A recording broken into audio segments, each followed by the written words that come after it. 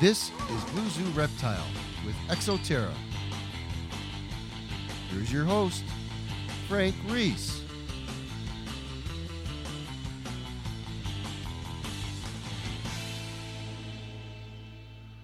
Welcome to Blue Zoo Reptile with Exoterra. Appreciate everybody hanging with us. You know, you can listen to us on SoundCloud, podcasts.com, iTunes, bluezooreptile.com, and also bluezoonetworks.com. As we do every week, we bring you the movers and shakers of the industry. We're going to take a really quick break. When we come back, we will be joined by Ryan from the Newport Aquarium. This is Blue Zoo Reptile. Exoterra reptile products make your reptiles feel at home. Exoterra understands that specific species need specific environments. That's why we produce a variety of offerings for desert, tropical, and aquatic species of reptiles and amphibians to flourish. In fact, we have traveled the globe to research and understand these very needs. From the mountains of Uganda to the island of Madagascar to the jungles of Honduras, Exoterra products are researched in the wild.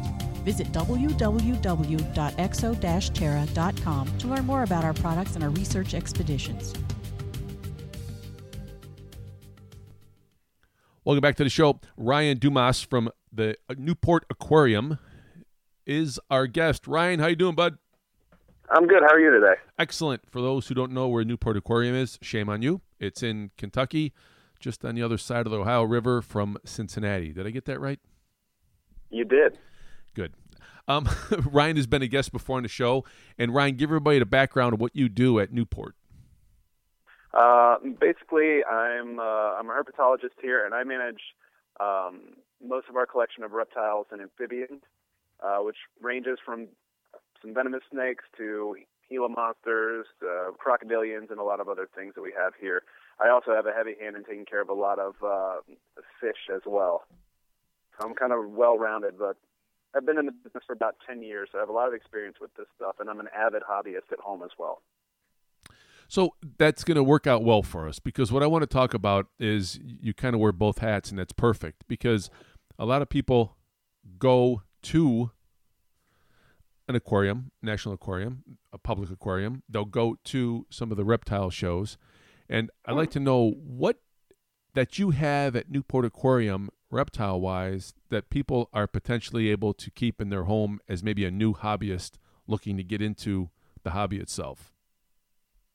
On exhibit, not a whole terribly lot. We try to, personally, if I have a hand in selecting some of our exhibit animals, we look for animals that are either fairly rare or part of a species survival plan. We have a number of reptiles that belong to those, which is a AZA-generated program to help keep the genetic diversity within animals that are rare or endangered, things like that. But we do have actually an outreach collection of program animals that we take out on the floor here all the time, and a number of those animals actually make really good first-time or not even first-time pets for people to bring home. Things like blue-tongued skinks, bearded dragons, Kenyan sand boas, things like that. There's a lot of good opportunities to start that way. But for me, I would get inspired by some of the big animals, like a Boland's python that I had seen at a zoo when I was younger, and eventually I knew one day I was going to want to get that Boland's python. Now, I don't have one yet, because those things are really expensive, but eventually I'll work my way there. But I think a lot of what zoos and aquariums can do is inspire people to take action and start looking into reptiles, and you build your way up to a rarer or more difficult to keep animal. So let's talk maybe newbies, people that are doing their due diligence and they're going to maybe a show. I guess the show would be a very important thing to do. At least go there or go to a national or public aquarium so you can talk to some people and see some different varieties. First off, I guess the most important part is you're going to have to figure out what you like, because reptiles is a really big category, isn't it?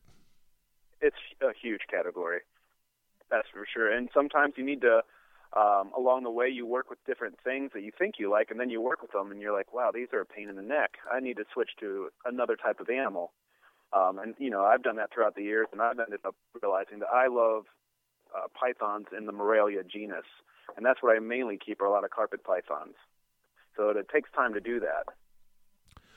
When it comes to the reptiles, and we get many emails from parents, and they don't necessarily use this word, but I'll use it. The footprint how much space, because a lot of times you see that, the reptile industry and the way it's been marketed and products like Exoterra makes some phenomenal, habitat for the reptiles. So you don't necessarily need a lot of room, but is there a rule of thumb, like if you're going to have a snake versus an iguana, about space that is needed? I don't necessarily have a rule of thumb. Generally, lizards do need more space than a lot of snakes, but that's depending on the lizard and depending on the snake. Something like a green tree python may not need nearly as much room as if you're going to keep, like, say, a blue racer or a black racer or something that's a lot more active. I think that what you really need to learn is observations. Like, you need to be a student of the snake. You need to be able to study that animal, notice its behaviors, and adjust your husbandry and space that's allowed for it accordingly. If you see a snake that's always moving around and never seems to be happy, you may have temperatures wrong, or you may not have enough space, so you may need to increase it. Whereas some animals, snakes and lizards, if you give them too big of a cage, they can feel insecure, and they won't thrive as well. But I know it's a bad answer. It's as vague as I can make it. No, it's good. And I guess there is no set way other than doing some due diligence, looking into it. One of the things that I always was blown away by going to aquariums or zoos was just the sheer landscape, aquascape, the habitat that they made look so surreal with the animals. And I guess today, with like Exoterra making such great landscape, aquascape products, you could almost make something that looks like it's like a mini zoo, can't you, with the habitat? Oh, absolutely. And I do love those cages. You're talking about the front opening Exoterra tanks that you have. We use a number of those as well. And I tell you what is an exciting part of reptile herpetoculture, and that we utilize in some exhibits here, are bioactive substrates. Those things are just incredible. They help break down animal waste. They keep an active, healthy ecosystem for your animals to live in. They break down shed skins, and that's something that helps enhance keeping a naturalistic in a terrarium. So with those types of tanks, it makes it really easy to do that and add all those different components that hasn't necessarily been a part of herpetoculture for years before. When you guys are laying out design for maybe, say, a new display at Newport Aquarium, how much of a give and take is there between your whole group? Because obviously some have certain ideas about other things. Does the person with the most experience and tenure there get their way? Sometimes, I like to think I get my way a lot, but I'm not the boss, so it doesn't always work out that way. But when you're designing a new exhibit in a facility like this, as opposed to your own home, there's a lot more to consider. There's cost to consider. There's, what might be good for the animal. You need to make sure the animal's going to be visible, and it's going to be a good display as well as be healthy for the animal, which at home, sometimes in my exhibits, I call them exhibits, I guess, but I'm not worried if I see the animal. I just want to make sure it's happy and looks nice in there. But here, there's usually anywhere from 10 to 20 people looking at a new exhibit if it's a substantial exhibit. So it just takes a long time and a lot of planning, and there's a lot of voices in there all the time. So it can be very difficult. It takes a long time, but it always works out well. The animal is always, at least I know here in the previous places that I've worked, the animal's health and welfare are always the first priority. And then if we can work around that, that's what we try to do.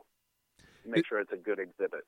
Is there any behind the scenes, like trading or bartering or borrowing of animals between zoos and or aquariums? Because I'm sure at some point you have something on display that maybe you think, at some point the display might have been up for a certain length of time that you want to change. Would you ever be open to letting somebody else borrow the animal for the time being?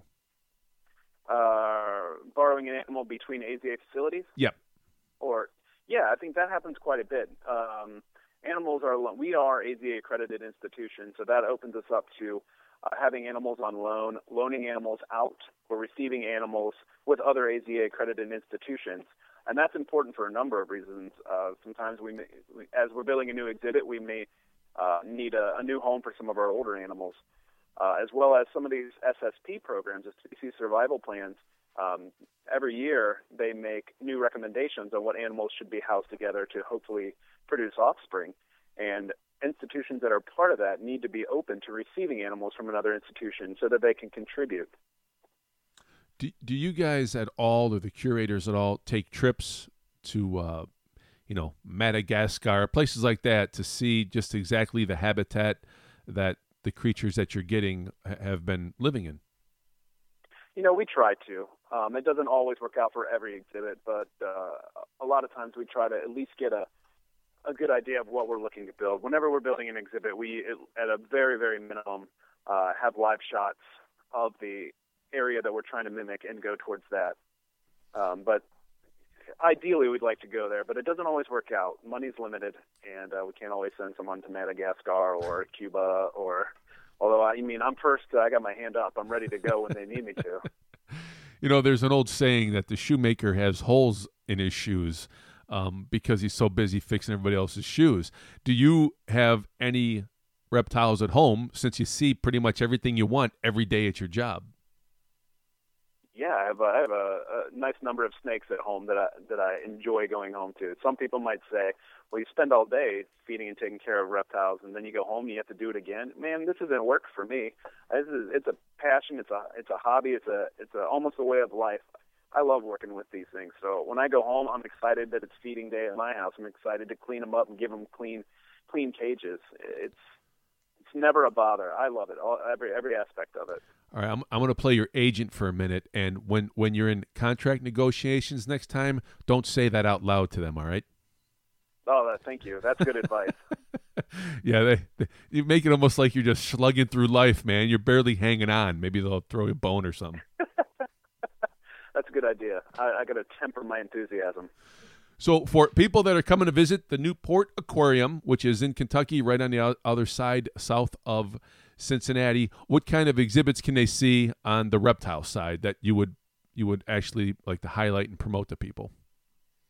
Well, we have a lot of things to see. One of our biggest reptiles and biggest exhibit is Mighty Mike. He's a 14-foot, 800-pound alligator that was rescued from the wild down in Florida, and he's here on permanent exhibit. You can come down and see him. He's massive. You can see him underwater. You can see him above water. You can see him eat on Wednesdays. We have albino alligators that are also really cool. We have yellow tree monitors, which is a species that was described 11 years ago. Things like caiman lizards, which are part of a species survival program, crocodile-tailed lizards, mata-matas.